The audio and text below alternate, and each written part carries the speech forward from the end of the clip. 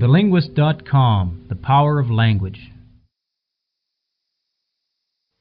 Mr. Speaker, the disastrous military events which have happened during the past fortnight have not come to me with any sense of surprise. Indeed, I indicated a fortnight ago, as clearly as I could to the House, that the worst possibilities were open. And I made it perfectly clear that whatever happened in France would make no difference to the resolve of Britain and the British Empire to fight on, if necessary for years, if necessary alone.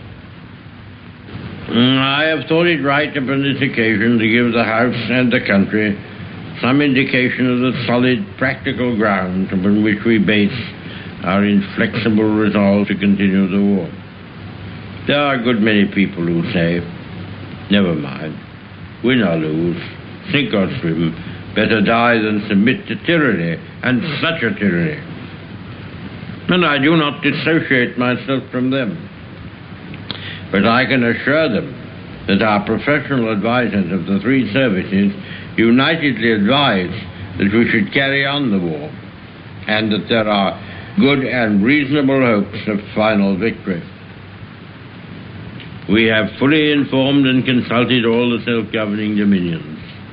These great communities, far beyond the oceans, who have been built up on our laws and on our civilization, and who are absolutely free to choose their course, but are absolutely devoted to the ancient motherland, and who feel themselves inspired by the same emotions which lead me to stake our all upon duty and honor.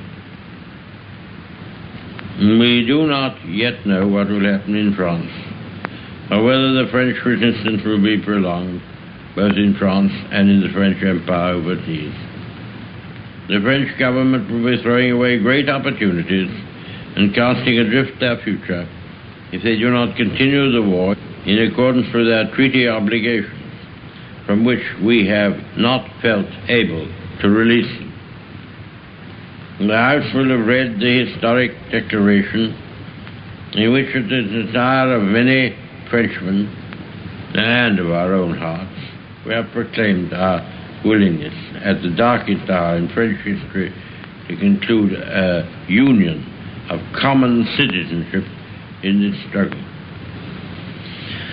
However matters may go in France, or with the French government, or other French governments, we in this island and in the British Empire will never lose our sense of comradeship with the French people. If we are now called upon to endure what they have been suffering, we shall emulate their courage.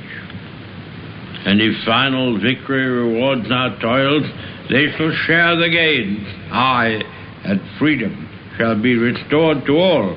We abate nothing of our just demands. Not one jot or tittle do we recede. Czechs, Poles, Norwegians, Dutch, Belgians have joined their causes to our own.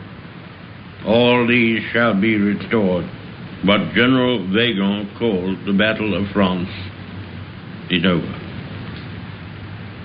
I expect that the Battle of Britain is about to begin.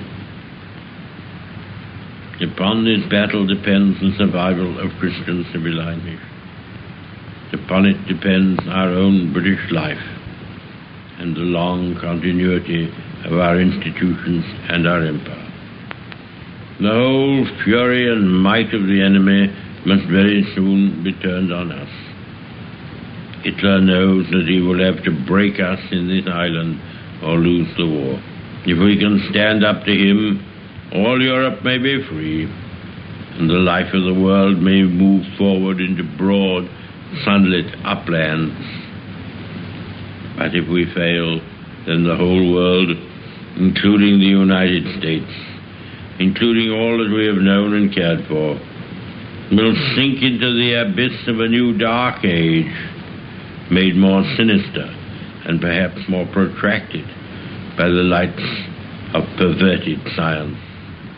Let us, therefore, brace ourselves to our duties, and so bear ourselves that if the British Empire and its Commonwealth last for 1,000 years, men will still say, this was their finest hour.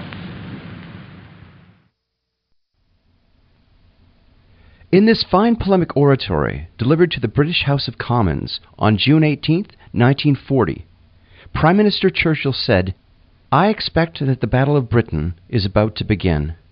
He was indeed correct. Only a few months after this speech was delivered, the German forces began attacking England with bombs, and without mercy.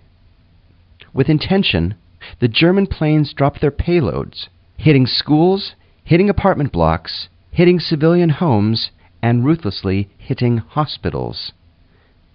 Notwithstanding this wicked and most brutal attack, an attack that occurred nightly, lasting for several weeks, the brave British citizens and citizen soldiers survived the bombardment and, with the help of many admirable Allied nations, went on to defeat the Nazi forces, to end their fanatical desire to overtake the world's population, to terminate their appalling plan to exterminate our innocent Jewish brethren, and to finally bring peace again to the European continent.